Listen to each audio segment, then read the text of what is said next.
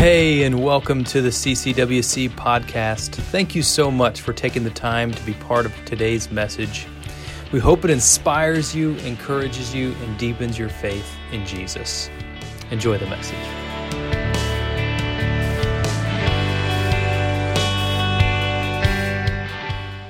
Well, 2 years ago and 2 weeks, I found myself and my wife in Pigeon Forge, Tennessee. We were at a pastors and spouse conference and retreat. It was an interesting time. I was 8.5 months, I guess, around 8 months as the lead pastor here at CCWC, enjoying ministry, getting to know you all and many others, and understanding what it was like to serve here in Southeastern Ohio in this context, learning a lot of new things.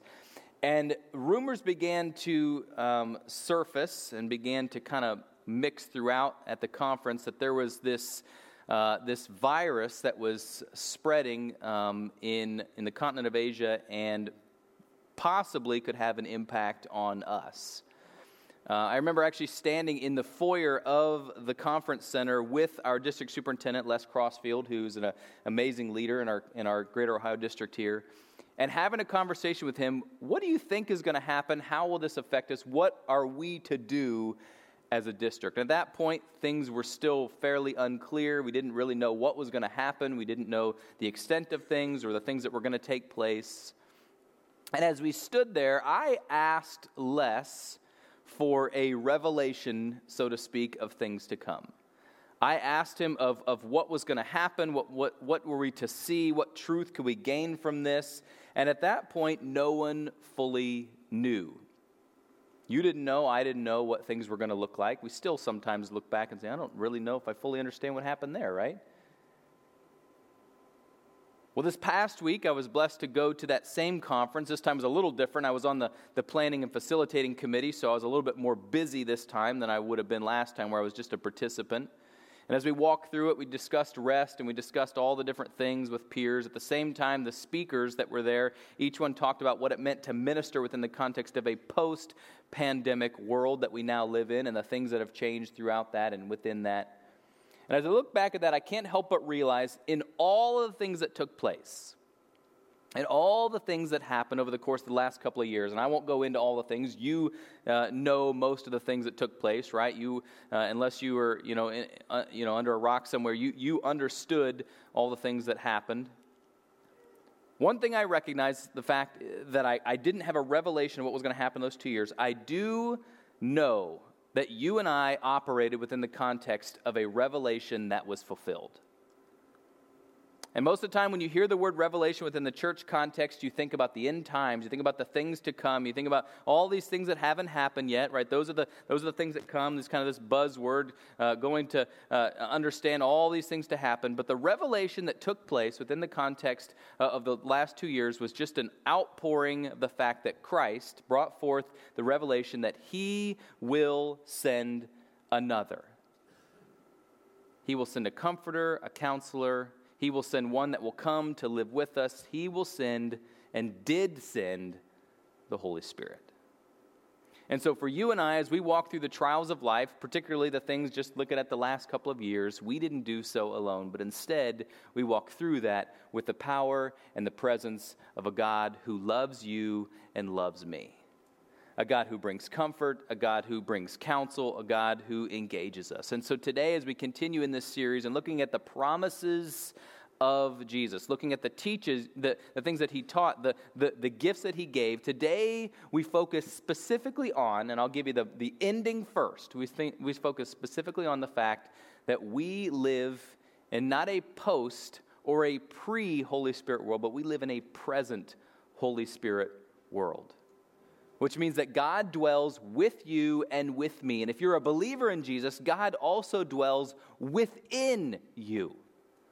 Thank God for that. Thank God for the reality that no matter what we walk through, if we're a believer in Jesus, that we don't walk through it alone. You don't walk through the trials that you are in right now alone. The passage we're going to look at today is from the Gospel of John. It's John's Gospel, chapter 14, and he's walking through the teachings of Jesus and also some of the prophetic language of Jesus.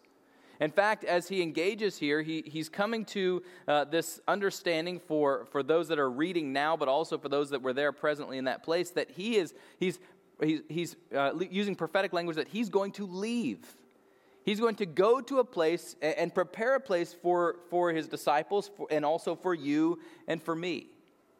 Now get this is a sorrowful time for the disciples. They are discouraged. They are down. Think about this for a moment. Your leader, so to speak, the person you admire, the person that you follow, the person you've been with all this time over the course of the last 3 years is going to leave you and say, okay, I'm going to leave. And at that point, the disciples, while they have given up so much, they've given up their lives, so to speak. They've given up everything they have. They've given up relationships. They've given up their business, everything they have to follow Jesus. And now they hear that he is going to leave them. This is the promised revelation. In fact, revelation defined, I got two definitions here. The first one is a surprising and previously unknown fact, especially one that is made known in a dramatic way. Now, there could be no discussion or no disagreement, I should say, on this one. It was surprising to the disciples to hear that Jesus, the one that they had followed, was going to simply leave them. It was also done in dramatic fashion, in a dramatic way, where he says, well, hey, guess what? I'm going to leave, and when I do, I'm going to prepare a place for you.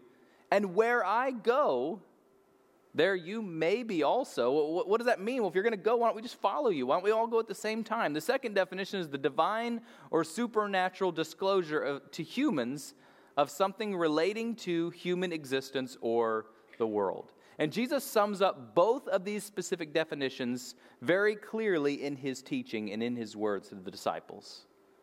And in turn also to the universal church, which includes us. The revelation we understand that Jesus is discussing here is the fact that he's discussing future tense. We now look at it as past tense, but we also look at it in the context of the fact that it has present and future implications for you and for me. And so I'm going to read John chapter 14, and we're going to read the first half of it, starting at 15. We're going to read the first half of this passage that we're going to study today, and we will walk through a little bit of it, and then we'll come back and conclude by reading much of the rest. Verse 15, chapter 14, verse 15, it says this: "If you love me, keep my commands. And I will ask the Father, and he will give you another advocate to help you and be with you forever, the Spirit of truth. The world cannot accept him because it neither sees him nor knows him, but you know him, for he lives with you and will be in you. I will not leave you as orphans. I will come to you.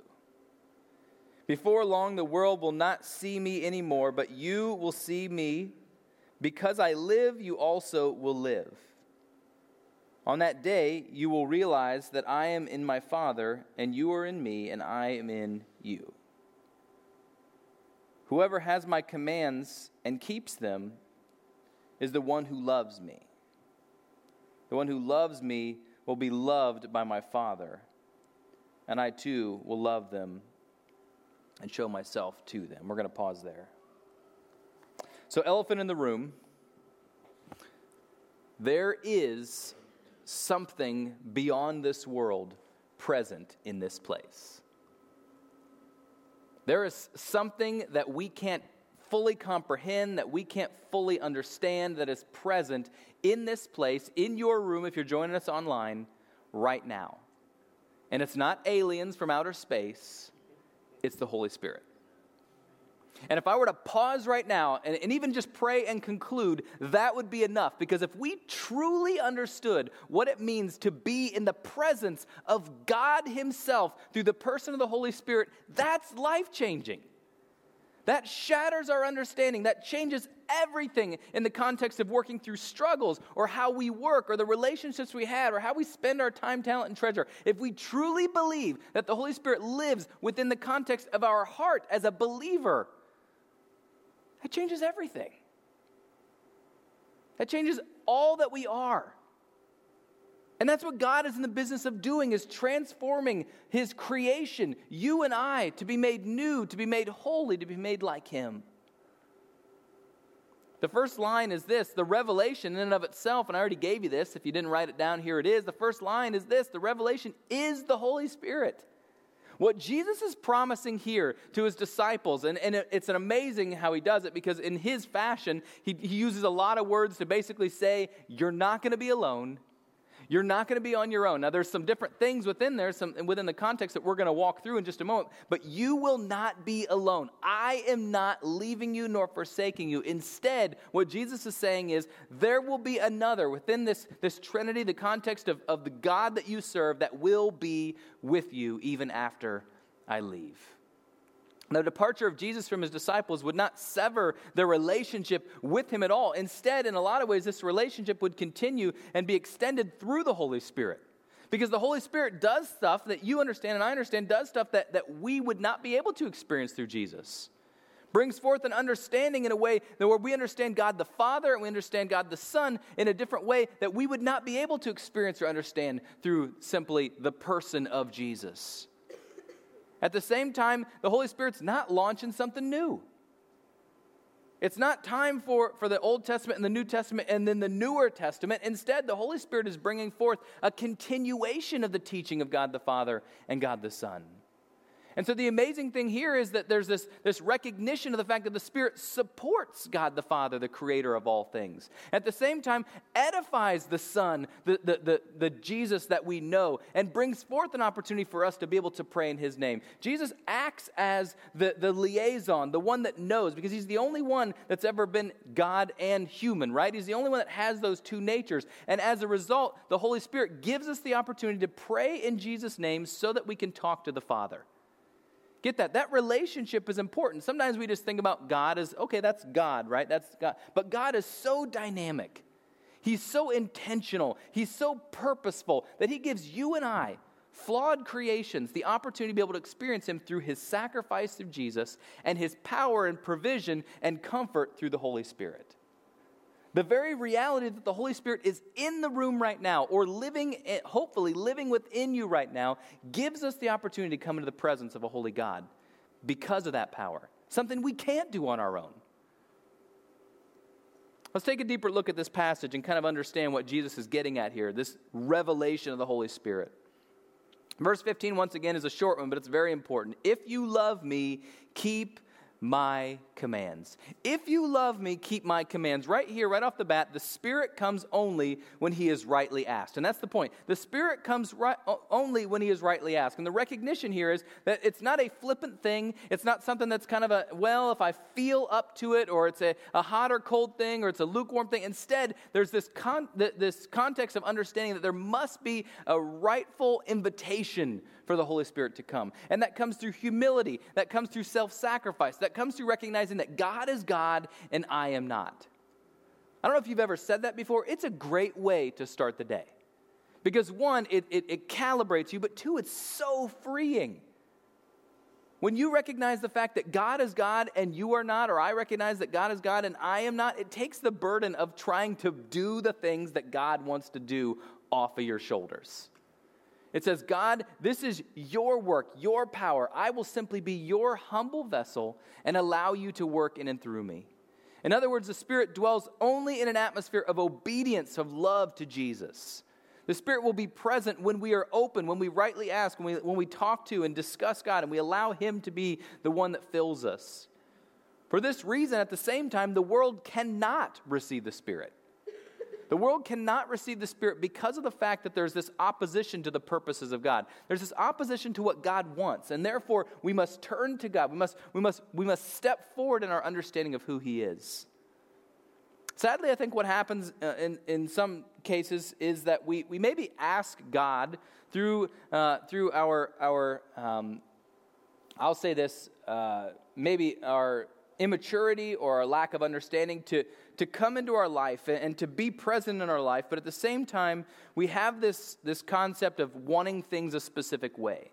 Or we hold on to things, or we say, okay, God, you can have this much, but not all of it. And the way that I get a visual picture of this is in the Middle Ages, a lot of times there would be knights that would be baptized, and they would be baptized with one arm up out of the water.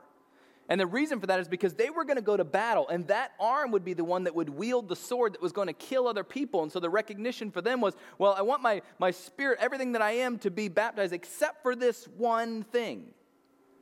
And I think sometimes we do that spiritually as we hold on to this one thing or this one area. We have these things in our lives that we would rather hold on to. And so, God, you can baptize all of me except for that area. I want to hold on to that because I've got a purpose, I've got a plan, I've got something I want to do here, my vocation or this relationship or this treasure that you've given me. I'm going to do my own thing in this specific area. My cousin tells the story of when his family went on a vacation. And there were actually 5 kids. 3 of them were boys, and so they would go on vacation. And when they did, there was always a lot of activity, a lot of fun. And this time specifically, they went to a hotel, and this hotel had a hot tub in it. And the youngest boy, he got in the pool, and he said, "You know what? This is really cold. I'm going to get in the hot tub, and I just want to hang out in the hot tub. It's so warm. I want to be in here, and I just want to enjoy this." And he sat in the hot tub while his siblings all jumped around, and he recognized they were having a lot of fun kind of dunking, going underwater, and how much fun that was. And so he decided he was going to go underwater in the hot tub. And so he went in under the water all the way, came back up, and was greeted specifically by his father saying, "If you do this again," I'm going to say Jordan. That's not his name. Or maybe it is. I don't know. "Jordan, don't go underwater anymore, okay? It's not good for you to do it in the hot tub. Don't go underwater." And as his dad turned his back, he went under the water again. And he got yelled at. "If you go under the water one more time, you have to get out." And so time went on, and he kind of sat there in the water, and he was just kind of warming up. And eventually the kids started getting out, and they were heading to another activity. And he looks over at his dad. He says, Dad, and he gets his attention. Dad, over here.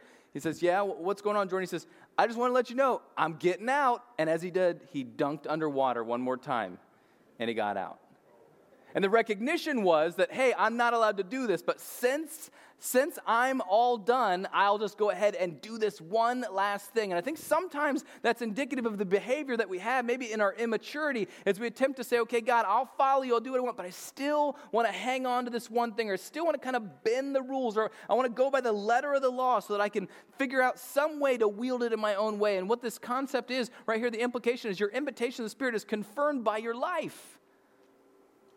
The invitation is confirmed by your life. It's not a one-time deal where you say, okay, God, I'm ready, let's do this. You start the race, then you kind of wander off and do your own thing. No, there's this continuation of running, this continuation of this journey together. And the implication for you and for me is that as we have this invitation, we continue to live a life that glorifies God.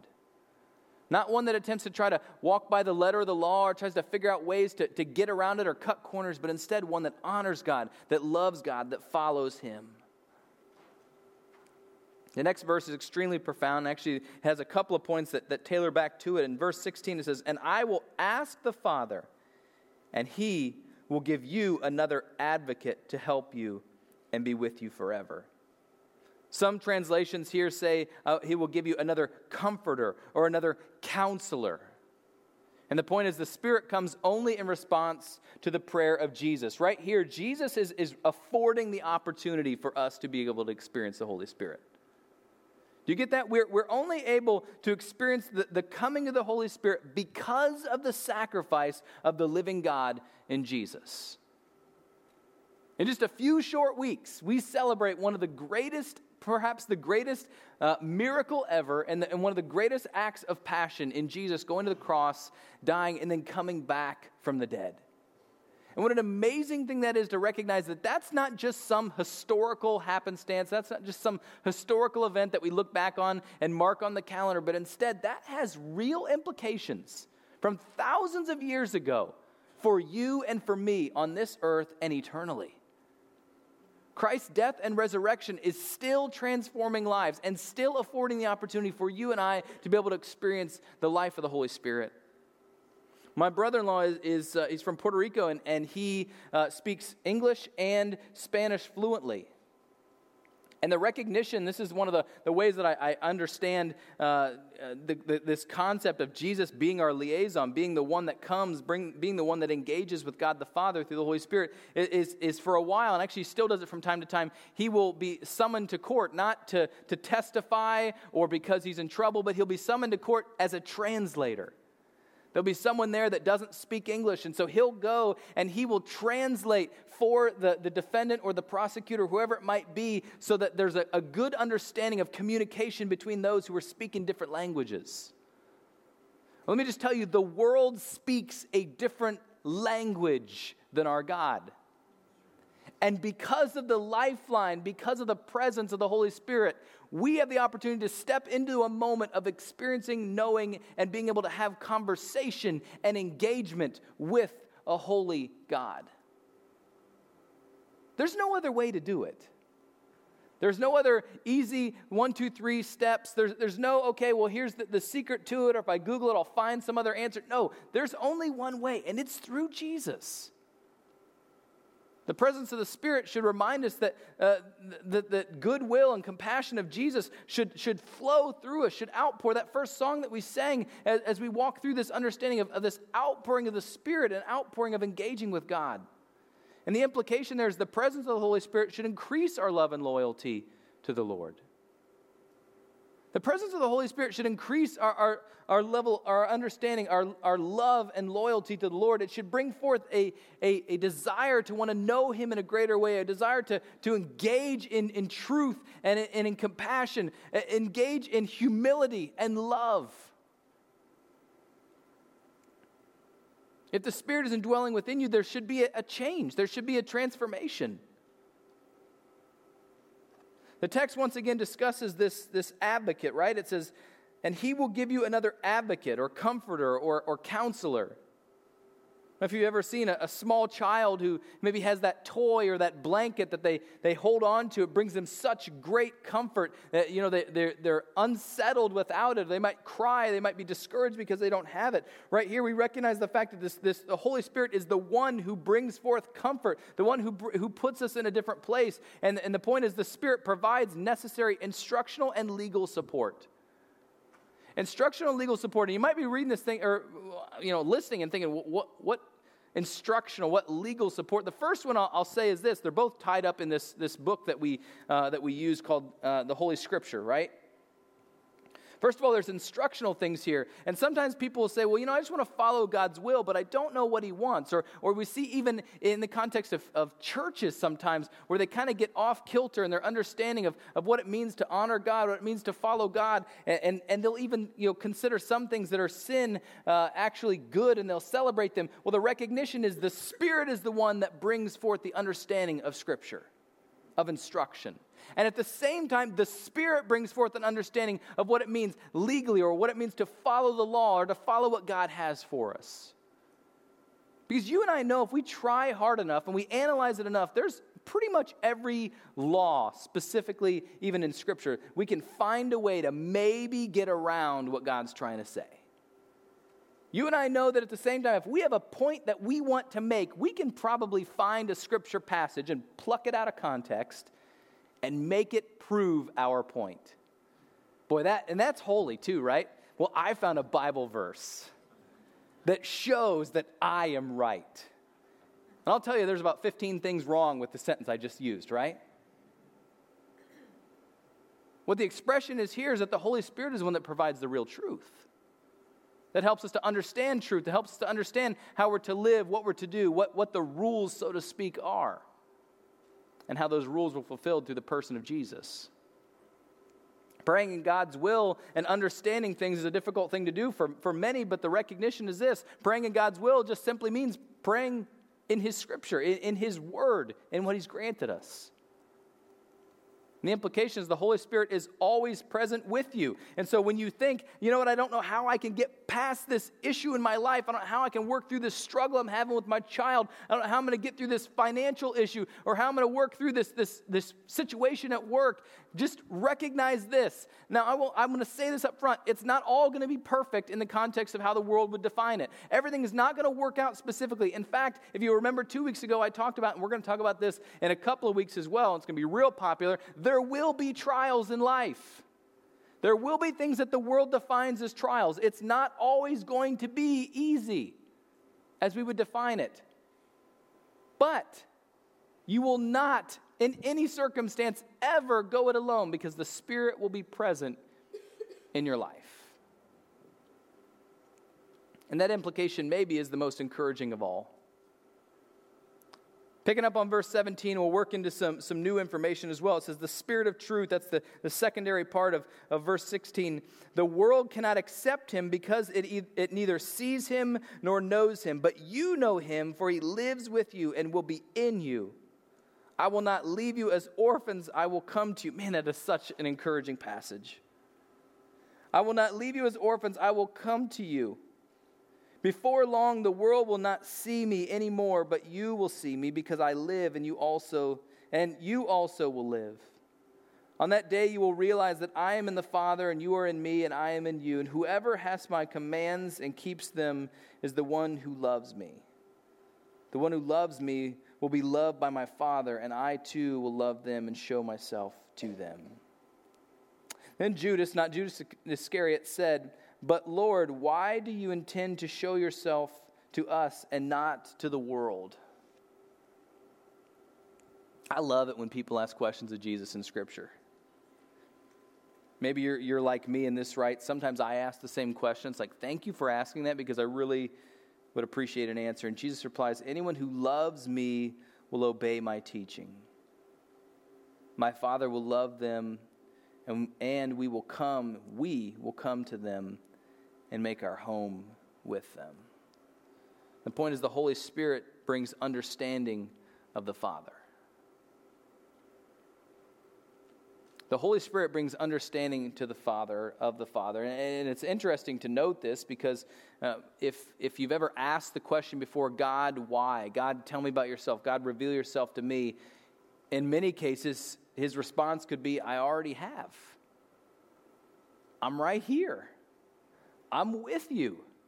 The fact that you're not talking to some distant God off in a distant universe somewhere else. Instead, I am right here intimately in the room with you as you say this prayer, in the car with you, in wherever you might be on a walk. When you're asking God those questions, his response of, I am right here with you is all, it's a starting point, but it's all we need to know to some extent about the character, the nature, the provision of a holy God. And the implication is this: only through the realization and dwelling of the Holy Spirit can we experience God. And that word experience, and I'll finish the point, experience God and bear witness to the world. But that word experience is so crucial, because that indicates the fact that there is a relationship, there is an entity to engage with, not just some set of rules or some set of things that we're supposed to do or we're supposed to engage in some kind of dusty and old religion, but instead this is an engagement with the Holy Spirit, with God. Only through the realization and indwelling of the Holy Spirit can we experience God and bear witness to the world. Have you ever been discouraged because you feel like there's so much to learn about God?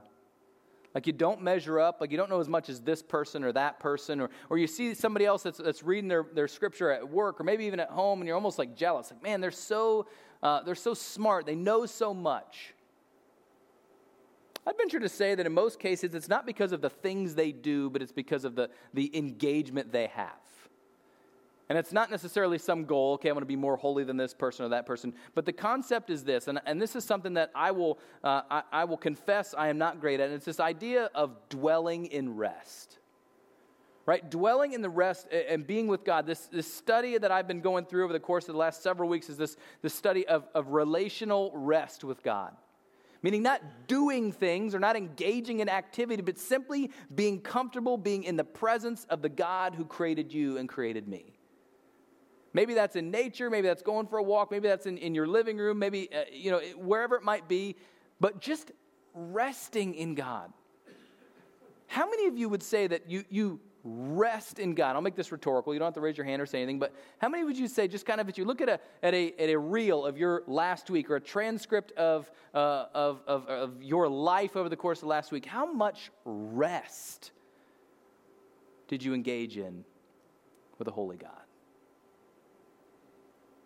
I can tell you mine wouldn't be high. And I have weeks that higher than others. This past week was a, quote, busy one. And obviously we want to wear the busy badge because that makes us look important, right? But this was a busy one. But I'll tell you that rest with God in a lot of ways is really the requirement or the desire or the ask of a holy God. Then finally, verse 26, it reads like this.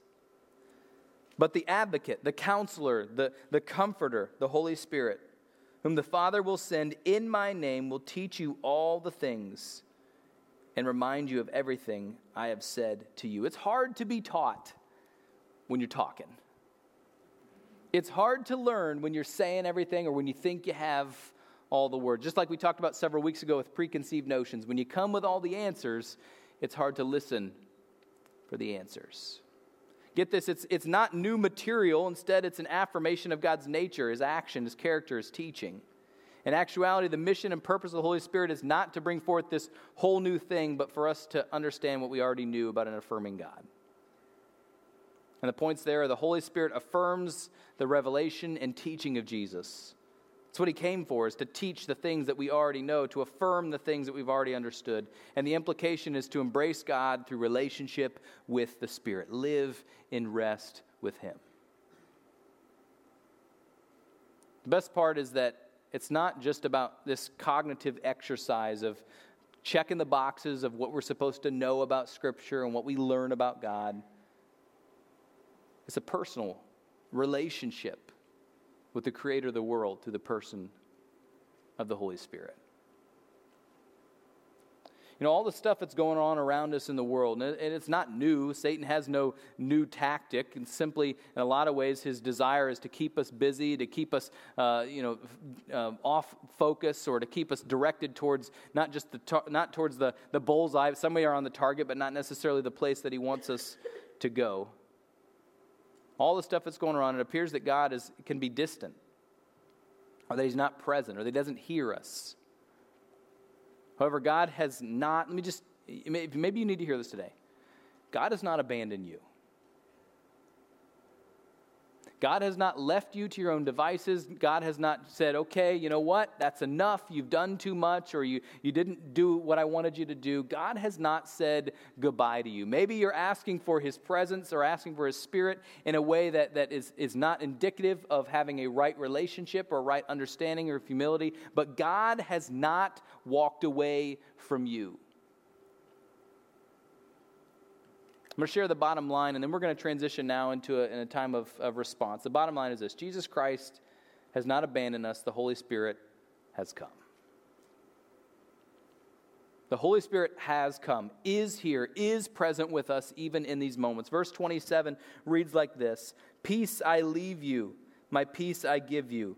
I do not give to you as the world gives, but do not let your hearts be troubled, and do not be afraid. The only way that you can live without your heart being troubled and without being afraid is in the acknowledgement that Jesus has come and that the Holy Spirit is present. That's it. There's no other way to live without an understanding of what trouble is or being afraid. Instead, this context is that God is present in your life through the person of the Holy Spirit. In the next few verses, Jesus describes His revelation and what life is to come. And as He does so, He brings forth this concept, this necessity for us to note that the Holy Spirit brings power in the midst of our weakness, brings power in the midst of our unknowingness, brings power in the midst of our world that may seem like it's falling apart around us. Sometimes I think Satan wants to get us to a place of this narrative of the Diary of the Wimpy Kid narrative, right? Where there's no way out. You know, I'm the victim of all things. I'm beaten down. Everybody's out to get me. And the problem isn't necessarily that concept exists. The problem is sometimes for you and for me, especially as people who believe in Jesus and who have the Spirit living in us, is we start to believe it. We start to believe that we're not good enough. We start to believe that there's nothing to offer. We start to believe that the world is just destroying around us, and that not only out there, but right in our own homes, everything is going bad. Everything that we have is going bad. And not only do we believe it, sometimes we begin to reiterate those things. We begin to tell ourselves those lies. And this cycle of toxic thought begins, and what takes place is that we holistically begin to get sick. Can I tell you, Dr. Carolyn Leaf, she's a Christian brain scientist, and she states this. Now, I'm not talking about, if you break your arm, falling off a bicycle, but she says this, that in 90% of physical ailments are the result of terrible, toxic thoughts and things that we tell ourselves. Did you know that you can think yourself? Now, no students do this so that you get out of school, but you can think yourself into being sick. There's something that Scripture says about being renewed, right? Being renewed, and when we are renewed, or when we're made new by the renewing of our mind, the recognition there is that God fills our thoughts. God brings forth a new day. God brings forth a destruction of toxic thoughts and a thinking that is engaging towards Him.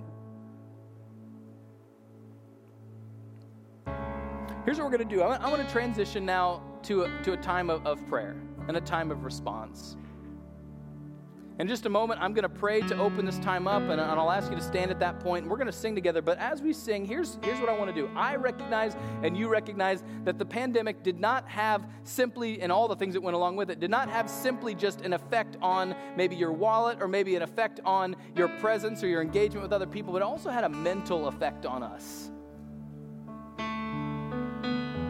And so this morning, as we close out this service, as we transition now, I want to have a time of prayer specifically for mental healing.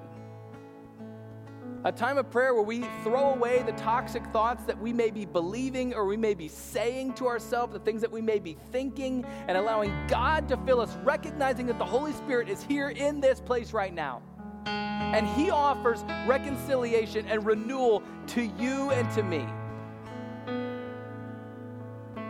You may often hear about a healing service where someone prays over someone for physical healing, and we can do that today too, but I want to physically pray over any of you and anoint you even if you would like healing from mental health issues or toxic thoughts or things in your life where you're walking through anxiety or depression or whatever it might be, because Satan would want nothing more to keep you in that place. But what Satan means for destruction, for damage, God uses for good. And so would you stand with me as we pray and we transition to this moment? Heavenly Father, I thank you for the reality of your word. I thank you for what you do. I thank you for how you transform lives and how you move, and how, God, that you are a present God. It's mind-boggling to think about the fact that you're here right now.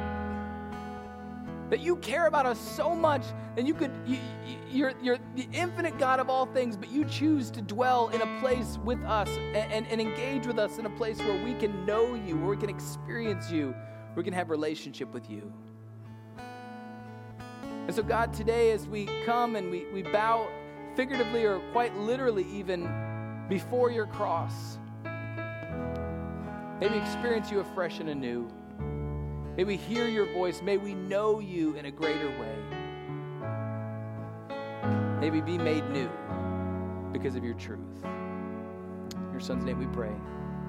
Amen. If you'd like to come and pray, the altars are open. At the same time, I'll be over here, and I would love to pray with you, to pray over your need, to anoint you if you'd like this morning as we ask God for healing in all things.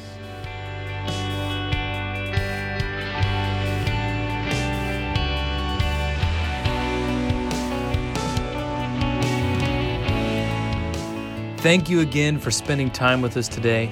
Thank you especially to those of you who give to CCWC. It is through your faithfulness that makes this ministry possible.